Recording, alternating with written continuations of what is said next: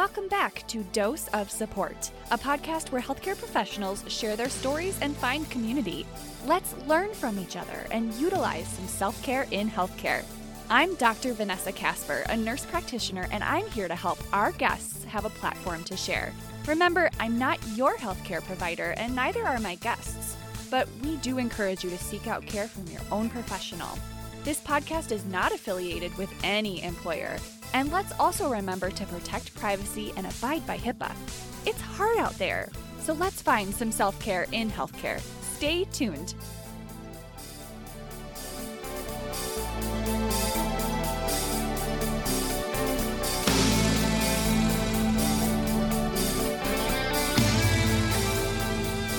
Hey listeners, welcome back to our weekly huddle. We're huddling up today, and I just wanted to give a special thank you to a few people. So Dr. Paige Harper, Dr. Lydia Ringstaff, and my friend and NICU OT, Anna Karen, they all reached out and recommended the Fit On app. And so this is a free app, and it's like free workouts. You can always level up. There's good stretches. I just love what I'm seeing so far. So I've downloaded it. I'm on it. And then a couple people also reached out with some YouTube easy, just throw on YouTube and search for Sydney Cummings. That YouTuber recommendation came from our very own Dr. Danielle McGinnis from last week's episode. And then a bunch of people reached out with the recommendation for Fitness Blender. So if you go on YouTube and just search Fitness Blender, you can find all sorts of videos. And I have to say, I've actually done some of those before because when I looked them up, I'm like, oh yeah, these guys. And I did find their workouts easy to access, like shorter, and that's helpful with the baby. So I really appreciate everyone that was like, oh yeah, girl, we got you. So now I have lots of options and I don't have any excuses, right? So I'm gonna get on that. And then other than that, I have to say I've been kind of on and off taking some furlough days at work. My situation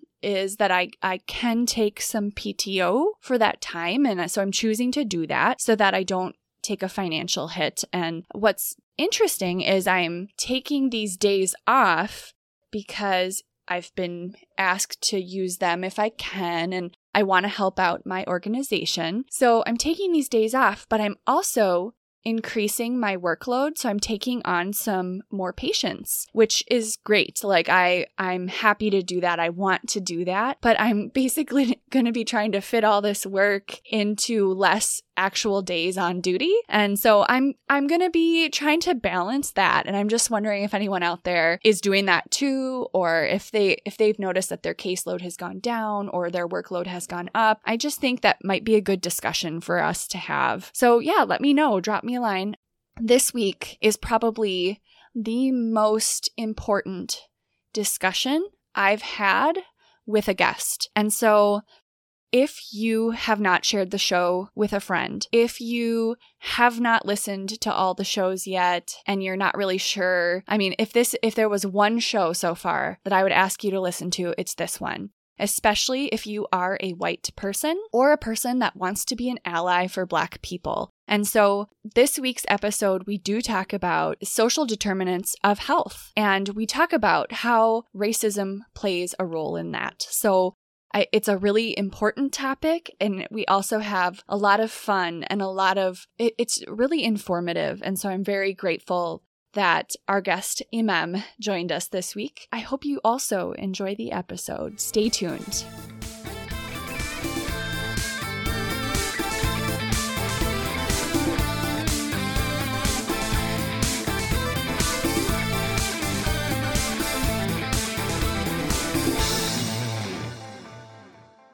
Hi listeners, welcome back to the show. Today I have Emem Brown as our guest. She is a licensed physician assistant, aka a PA, and holds a dual master's degree in public health and physician assistant. As a Black woman, she represents only 3% of her profession, and she uses her skills to serve the underserved and the most vulnerable populations among us from California. She describes her story as prolific. Welcome, Emem. Thank you so much for having me today. What a great day. And it indeed is a beautiful day here in California as usual. So this I should be was good. gonna say, like, isn't it always in California? Absolutely. So I Oh my never gosh. complain.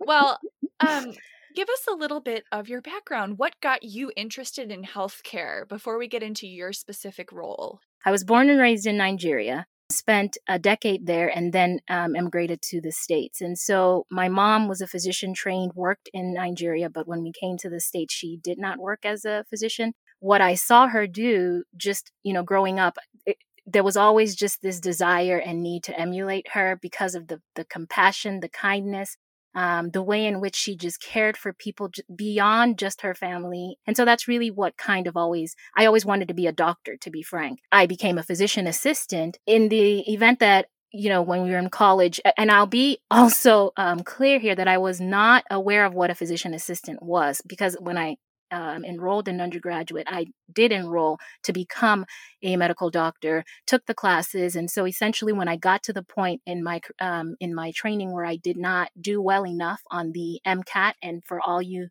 prospective medical students, you understand that. My counselor then at my college said, well, why don't you just think about becoming a physician assistant? I didn't know what that was. And so I said, sure, I'll research it, but what does that mean?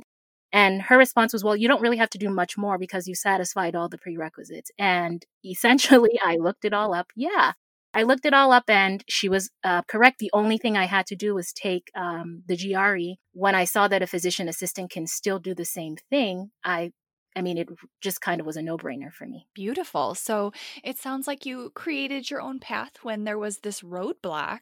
I think I have talked to physicians about like if they had to do medical school again, or and some people say they would go back and they would go into nursing, or they would go into a different path because it's not as long, it's less debt, etc. And so I've heard people make a switch like you before. How did your family accept that? And that's such a great point. And I think this is another reason why, and our profession is a growing profession, I have to say.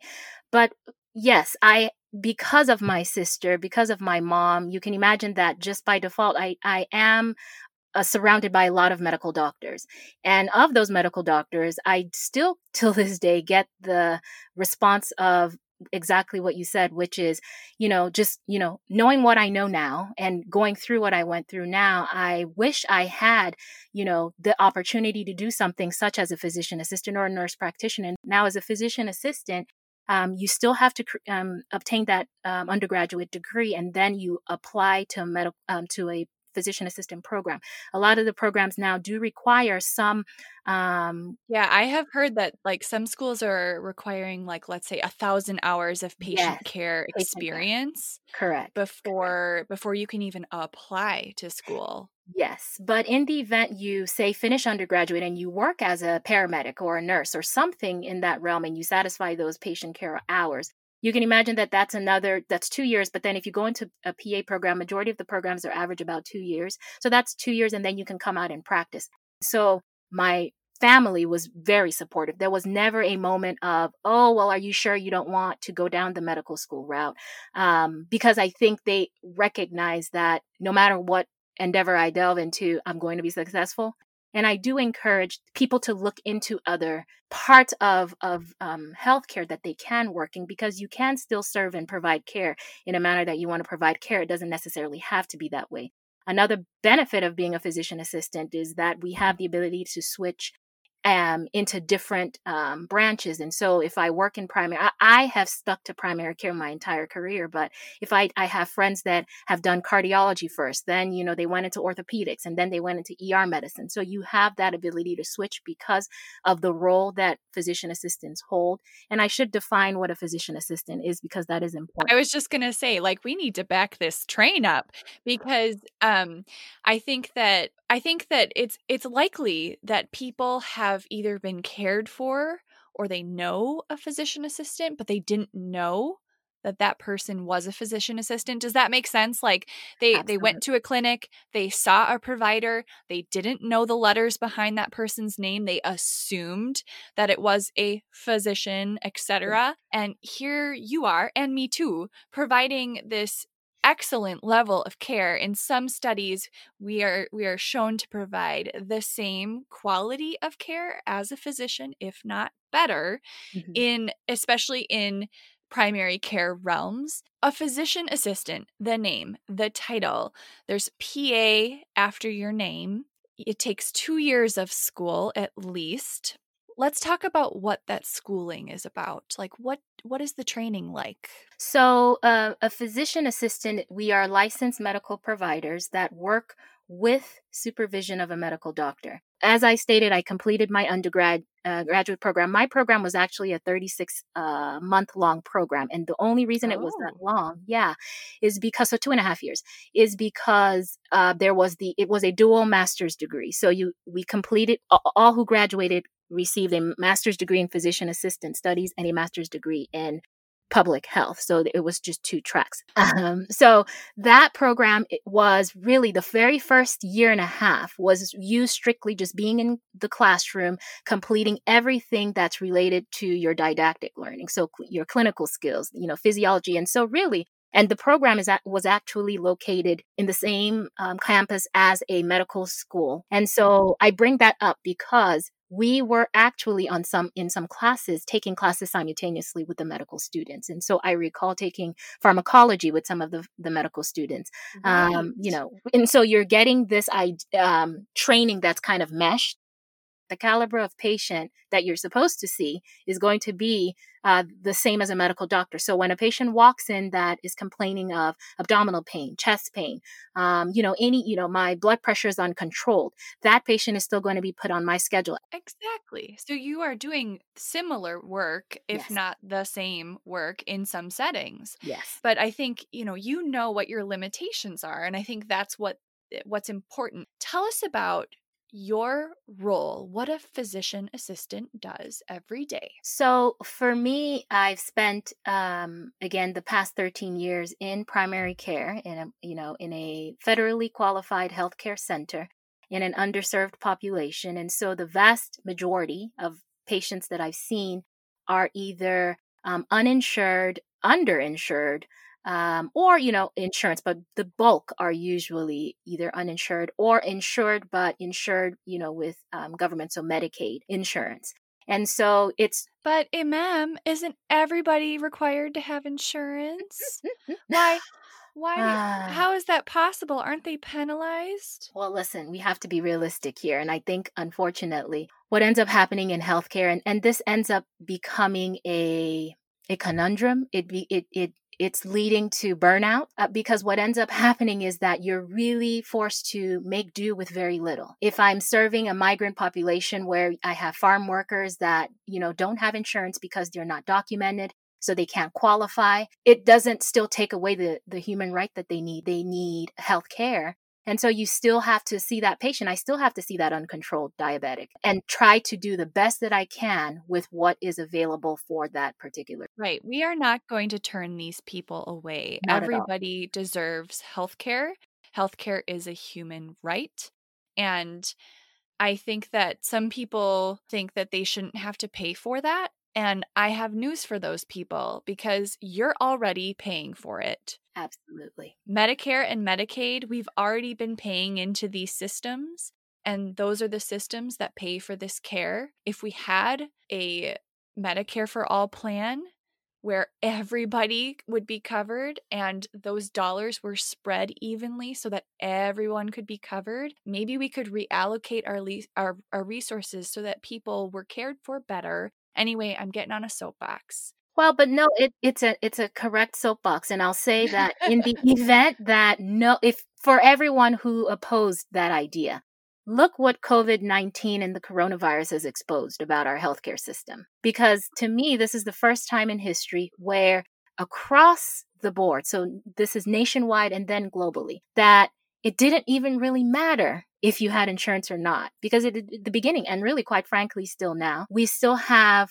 people that are not able to get tested. My family is in Texas, so we have family there, and I still get reports. Texas has numbers just skyrocketing, and people still telling me that they're waiting 6 to 7 hours in any line to get COVID tested is really ridiculous if you think about it. And the numbers I'm giving you or the reports I'm giving you are not people that are not insured. These are my family members that have great jobs. And so it's just Right. this idea that, well, I called my primary care doctor's office and they don't even have testing. So they referred me to a testing site. And at the testing site, I still have to wait. So we have to really sit and think like, is that appropriate? We're not even dealing with the population that is marginalized. I'm just talking Right. about everyone else, right? Right.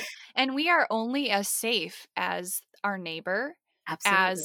as the most vulnerable among us. We are only as safe and healthy and secure as the people that need the most help. So if you're out there and you don't get that, like you might be safe in your house, holed up at home, but the person working at the grocery store that has to go to work and get exposed, that has terrible health insurance, that can't get tested, they're going to still go to work because they have to. And Absolutely. like, we need to protect those people because protecting them protects us and makes the whole situation better. And so obviously, like, a lot of listeners are right there with us. I know you guys are like yelling at the podcast right now, but I think a lot of people don't get the scope of the issue. They just think like, don't force me to wear a mask. Don't, why are Mhm. you taking my rights away? And it's not about you. It's never just been about you. And I think that that's an American problem, an American philosophy, that it's so individualized and not Mhm. about the community. Absolutely. Sorry, I just like, oh, I get a little passionate. What does a day in the life as a physician assistant look like for you? Yes. So for me, it is currently I'm working part time. And so I work 2.5 days a week. And so, schedule of 8 to 5, Monday and Tuesday, and then half day on a Wednesday. And my typical patient clientele, I'd say, is or chief complaints is everything from your little kiddo and cute little babies that we have to make sure are up to date on vaccines, and so they're bringing them in for well visits, all the way up to your patient that has multiple chronic illnesses. So, diabetes, hypertension, elevated cholesterol, and thyroid function. Those are abdominal pain. So you get this huge gamut. I work in a clinic that has a lot of physicians and other, nurse practitioners and physician assistants. And so it is kind of this group practice and specialists. And so that's a benefit of where I work is you can always bounce things off with the neurologist, just other Yeah. specialists. And so that You're really is never helpful. alone. You're part of a team. Absolutely. How many patients do you see in one day? It varies. I mean, I'll give statistics that are not COVID related because, Okay. when the pandemic hit, just in general, the vast majority of our schedules were impacted just because, we had to make mandates. And so, but before that, the average patient number I would see in like an 8-hour day, which is like 2-hour shift, would probably be somewhere between, I'd say, 16 to 18 patients. So that's about 8 to 9 patients per half day. Okay. What's the best part of being a PA in this setting? The best part for me, I really, and as frustrating as healthcare in general is, the system, right? Mm-hmm. From the Yeah. the perspective of, it really is, it ends up being patient number driven, right? Because revenue Yes. is really what keeps us going. And for those that don't know, and so when you get when you come to a space where you're seeing your let's say your doctor, not a PA or a nurse practitioner, and you're wondering why they only have 5 minutes, is really because that schedule is only built for 10. So by the time you go in, the 5 minutes has been taken up with you being registered, your vital signs being taken. And so really there's limited time. As a physician assistant, I'm allotted a little bit more time, so 15 minutes. So I get a little bit more time with you, and that perhaps does increase patient satisfaction. So for me, the Yeah. best part is really just getting to know each patient and really treating each patient as an individual. That really is the best part of being a PA for me, is that inspiration to really have somebody understand and really be encouraged to make a change. Like, I love that too. I just love that too. Okay. Do you see physician assistants in the media?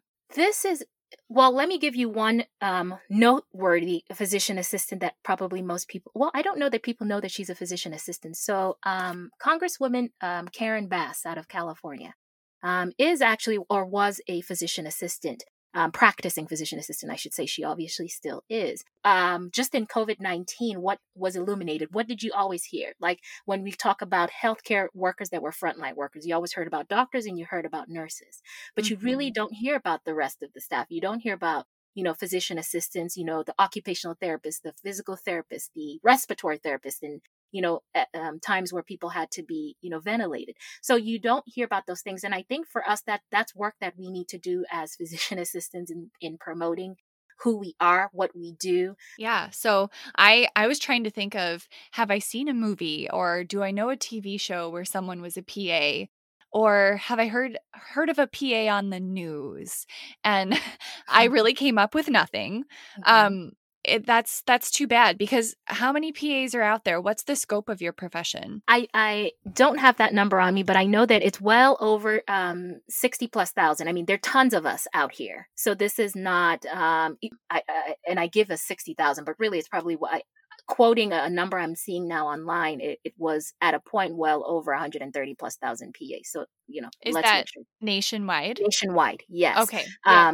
Yes, in the nation. So not globally, because there are physician assistants that work in different parts of the world, but they have different names. They're not all called physician assistants.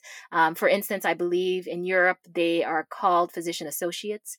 And the Hmm. name is even a whole thing. The name has been, it's been discussed. Should we in the States change the name from a physician assistant to a physician associate?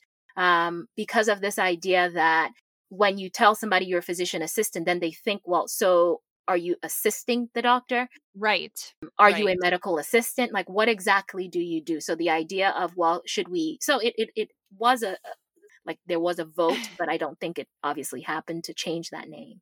I do think that the name causes a lot of confusion, and I do think that there may, in some states, there may be a push for independent practice where you're not actually under the physician, or where it can be optional.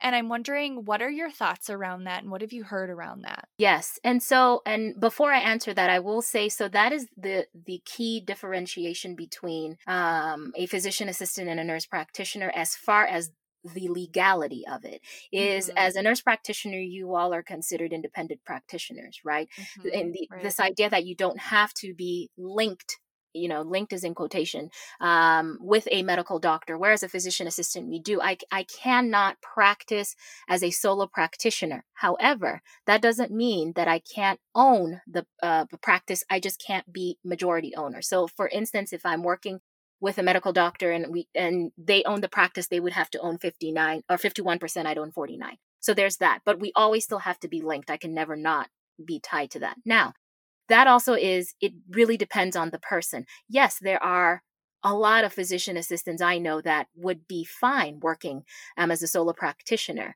And then there are others that feel that, no, I do like that guidance. Personally, even 13 years later and being skilled enough to, I've never really had to have, I mean, I appreciate being able to bounce off the cases that I don't feel comfortable with Mm-hmm. another clinician. So I am on that end where I don't have a problem having to be linked, and I get it.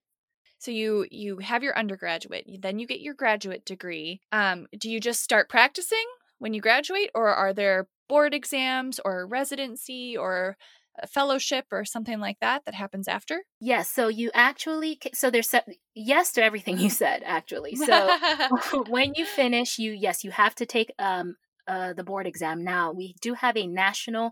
I alluded to them. The NCCPA is the accrediting body, but they also or they not accrediting body. They certify physician assistants, not accredit. So it is a national board. So everyone in any state in the United States will take this exact same board exam. I'm certain there are different variations, but once you are certified, so you pass the exam and you're certified. When you go to different states, you just have to apply for that license and, of course, follow the state laws, jurisdictions. And so the one thing that is different with physician assistants is we do have to take that board exam every 6 years. And Oh, so wow. I didn't know that.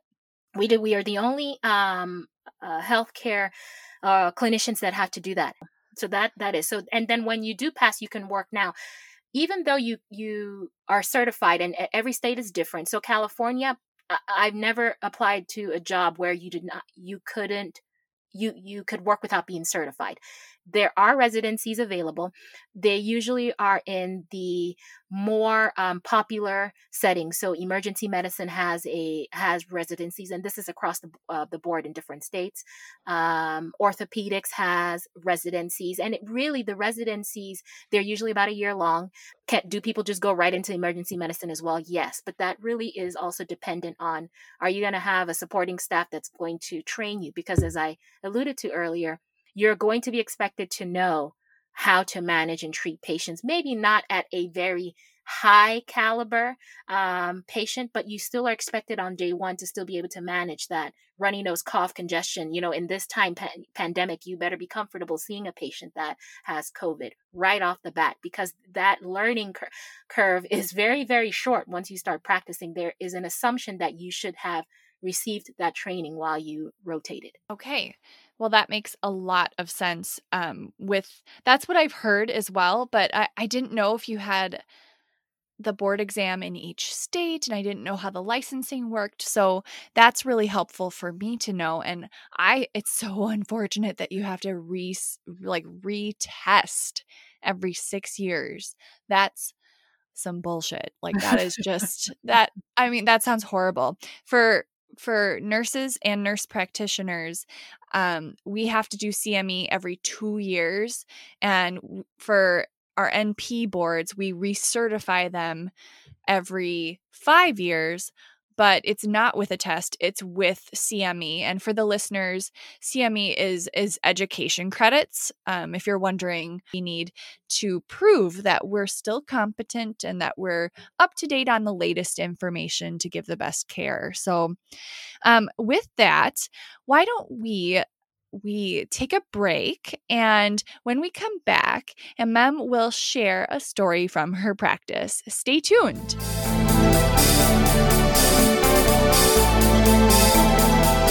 Welcome back, listeners. We have Emem Brown, our licensed physician assistant, who is here to tell her story that she describes as prolific. So, Emem, take it away. Wonderful. So I would like to, I thought about what story would I want to tell? And I came to this conclusion of highlighting currently the month of July. July is usually Uterine Fibroid Awareness Month. And I thought that I would use this time to shed a light on something that is really, really important to me, particularly because I have suffered from uterine fibroids, most recently undergoing surgery to correct that issue. And so really, uterine fibroids are actually, and a lot of people, I say uterine fibroids, but most people just kind of hear the word fibroids. And so most women actually, believe it or not, suffer from fibroids. It's about, I think it's by the age of 50, up to 90% of women would have had fibroids. Now, wow. Like jaw on the floor. yes. Wow. Yes. And it actually is the leading cause of hysterectomies in the United States.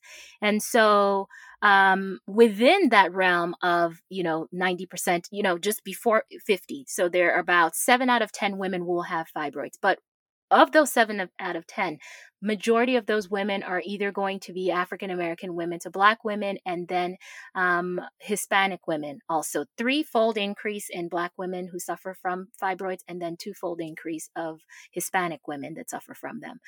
Fibroids, wow. yes. So it's a very alarming rate, and much more personally. Not only did I suffer from them, my family members had them. I can probably count easily on both hands. I can name 10 women right now that I personally know that have either had fibroids, have them, and have dealt with symptoms from them. And some of those symptoms being things like, usually because you can have them and never have symptoms, but when you do have symptoms and they become debilitating, you will experience things like heavy bleeding, painful menstrual cycles, fatigue, pressure in the lower abdomen area, kind of affecting your ability to urinate. So all of these symptoms, long menstrual cycles where you're having a period that is going beyond 7 days. And so because it's something that I personally have suffered from, I really think it's important that I not only highlight this, but I welcome women to please, please, please reach out to your medical provider, because it really isn't normal. I myself went through a 2.5 year period again, and I've just had this surgery. So when I say, I just had this taken care of, was about a month ago, 4 weeks to be exact. Wow. Yes, but for the 2.5 years prior to that, I had a menstrual cycle that lasted 14 days.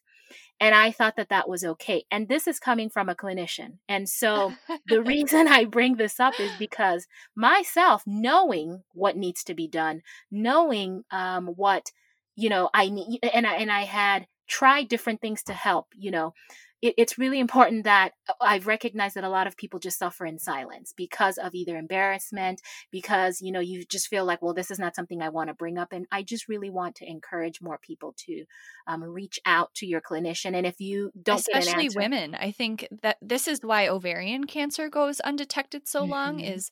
is women have bloating, they have cramping, they have these signs and symptoms and they say, "Oh, it's something I ate," or Mhm. I still got to take care of the kids, I got to take care of my family, I got to do whatever." Yes. And their health comes last, Yeah. or they really do just brush it off and they just brush it off because they don't have time, or they think it's something they did. Hmm. And often when women do present to their clinician, Hmm. women's pain is not taken as seriously. Hmm. And on that note, um, can you speak to why fibroids affect people of color more? Absolutely. And I'm so glad that you brought up the pain, because that leads me into explaining going back in history in the United States. So there's Dr. Sims. He is heralded as the father of gynecology in the United States. He was a gentleman who performed surgery on enslaved Black women without anesthesia. Oh my God. He's also the person who developed the speculum.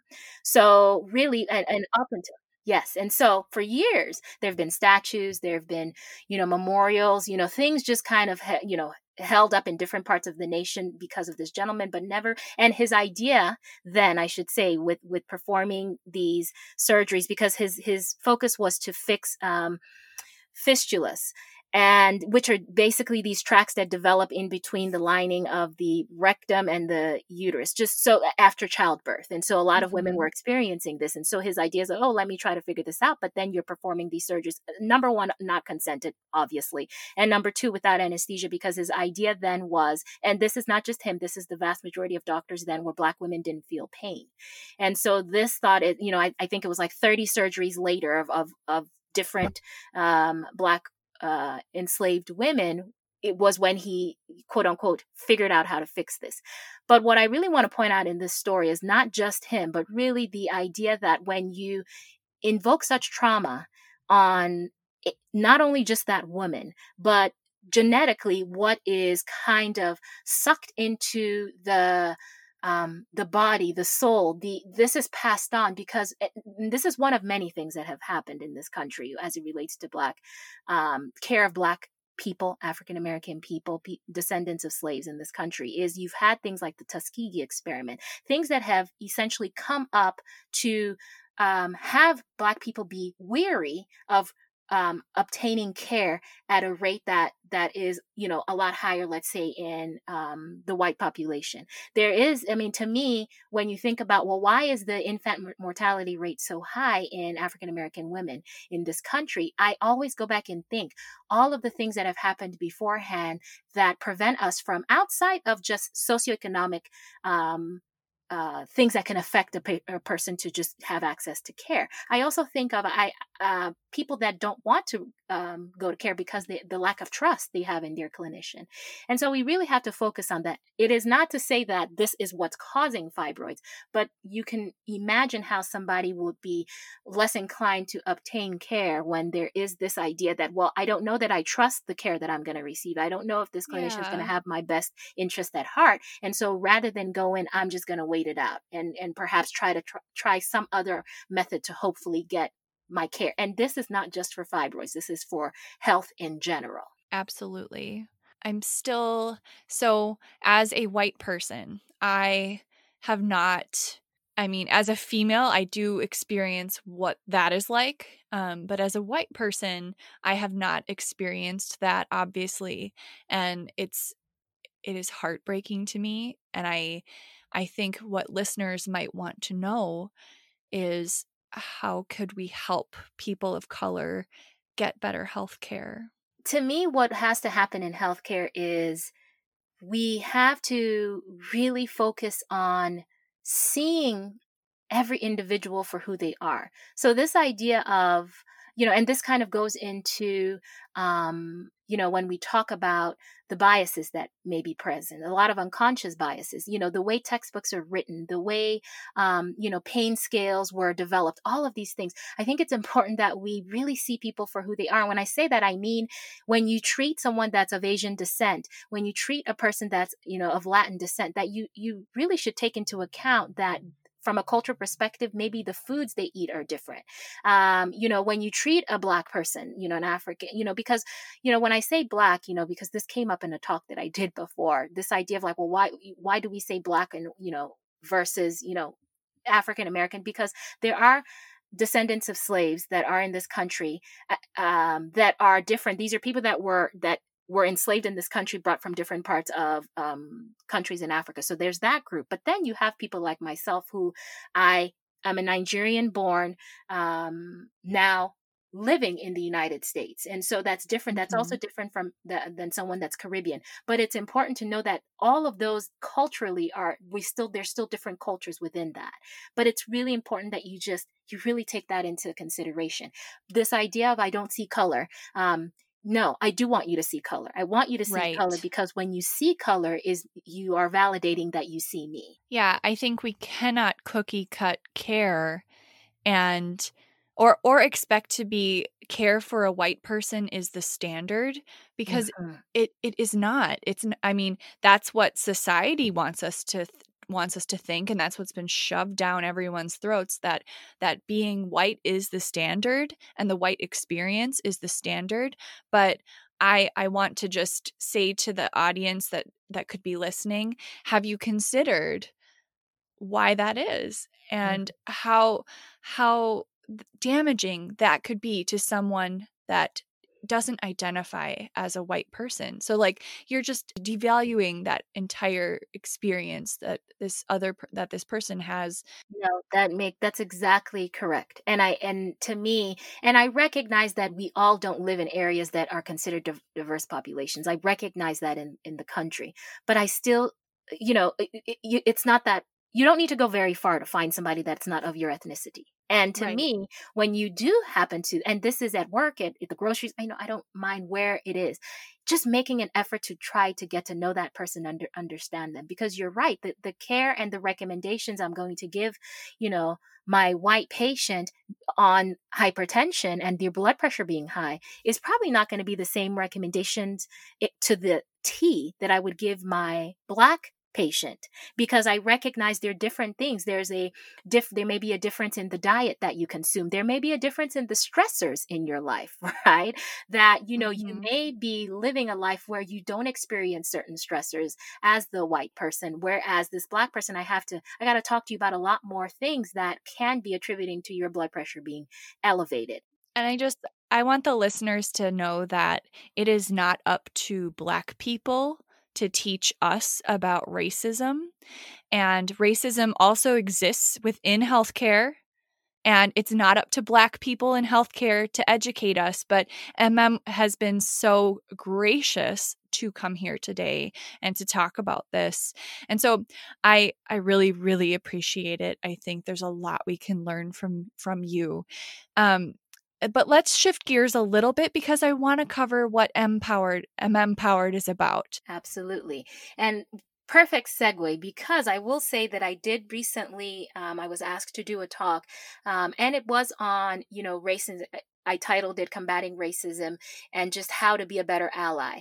And really, I used that talk as myself and a colleague of mine used that talk to give people kind of a template of what you now need to go forth and conquer if you are willing to be an ally and wanting to know what anti-racism looks like. And so it is on my website. Emem Powered is a company that I started 3 years ago. Of course, you will see that Emem is my first name and then Powered. And so the idea is just this wanting people to embrace radical self-love and radical self-awareness in changing our life in order to essentially achieve that wellness is not just physical health, which is what is the most popular thing we know about being well. Yes. It is mental health that is so important on a level that I think, to me, COVID-19 has exposed. I think if you didn't know Mm-hmm. about your mental wellness, you know about it now. How important your environmental health is, how important your Mm-hmm. spiritual health is, how important all of these occupational health, environmental health, tying back to fibroids, recognizing that, oh, wow, so you mean that, things that in the environment and things that I eat and consume that are, high in levels of estrogen can also feed my fibroids to grow? Who would have known? So those are all things that are so important to just us being well. And it's important to know we will never achieve 100%, wellness in all branches. But my goal is to hopefully get people to recognize these different branches, how it relates to their life, and how to just drop a little bit of, nourishment into each branch.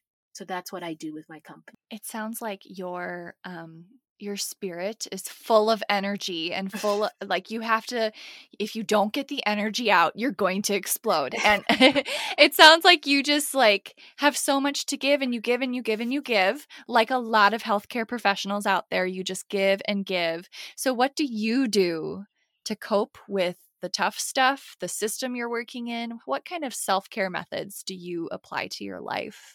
And I'm so glad you asked that, because I think that's probably the most important question that I've been asked. Because with everything I just said, I think anyone listening can recognize how demanding that can become, how stressful.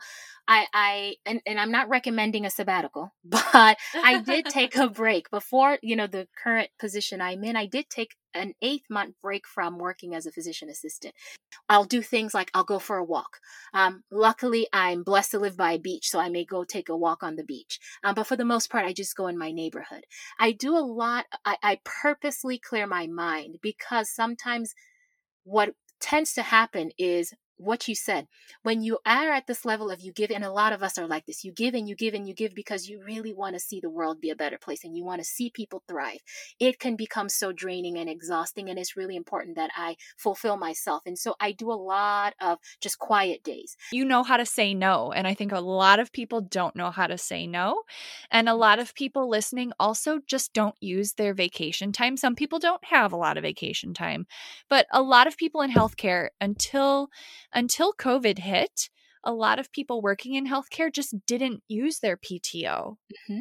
Absolutely. And, That's like, very that's true. an American culture issue. Like, It is. a lot of workers are not allotted the vacation time, and that is a problem. That is its own separate problem. But workers that have earned vacation time don't feel like they can take it. You're right. I don't know what the statistic is, but it's very, very bothersome that there's so many hours that go unused every year, because some people are employed by employers who have use it or lose it vacation Yep. Yep. time. Physically being present in the building is its own stress. So, Exactly. If you have to put makeup on, if you have to put, like, real pants on, yeah, so I get it. That's a whole nother, like, if you have to put, like, are you putting your mask on when you go to work, or are you taking your mask off when you go to work? And yes. that is a deep question. Emem, it has been so fabulous talking to you and being educated by you. Um, how can listeners find you if they want to connect with you? How can they do that? Thank you so much again, Vanessa, for having me. It's been a pleasure. I can definitely be found several ways. First and foremost is my website, which is, as stated earlier, mmpowered.org. So that's E M like Mary, the word powered, So POWERED.org. And also on social media platforms, on Instagram and on Twitter. I'm not as active on Twitter, quite honestly, but Instagram, you can definitely find me at Emem Powered as well. Beautiful.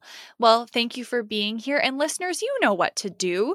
You can find Dose of Support on Facebook, on Instagram. We have our website at doseofsupport.com. And you can always email me at hello@doseofsupport.com. All right. So we will see you next week. Thanks. Every role in healthcare is important, and these experiences matter. We'll be back next week with a brand new guest and a whole different story. Until then, make connections, you guys. Give each other a dose of support. Dose of Support is written, produced, and edited by me, Vanessa Casper, with exclusive music by Rafael Sequeira. Don't forget to rate the show, write a review, and leave feedback wherever you listen. I'm punching out until next week, where we try to find some self-care in healthcare once again.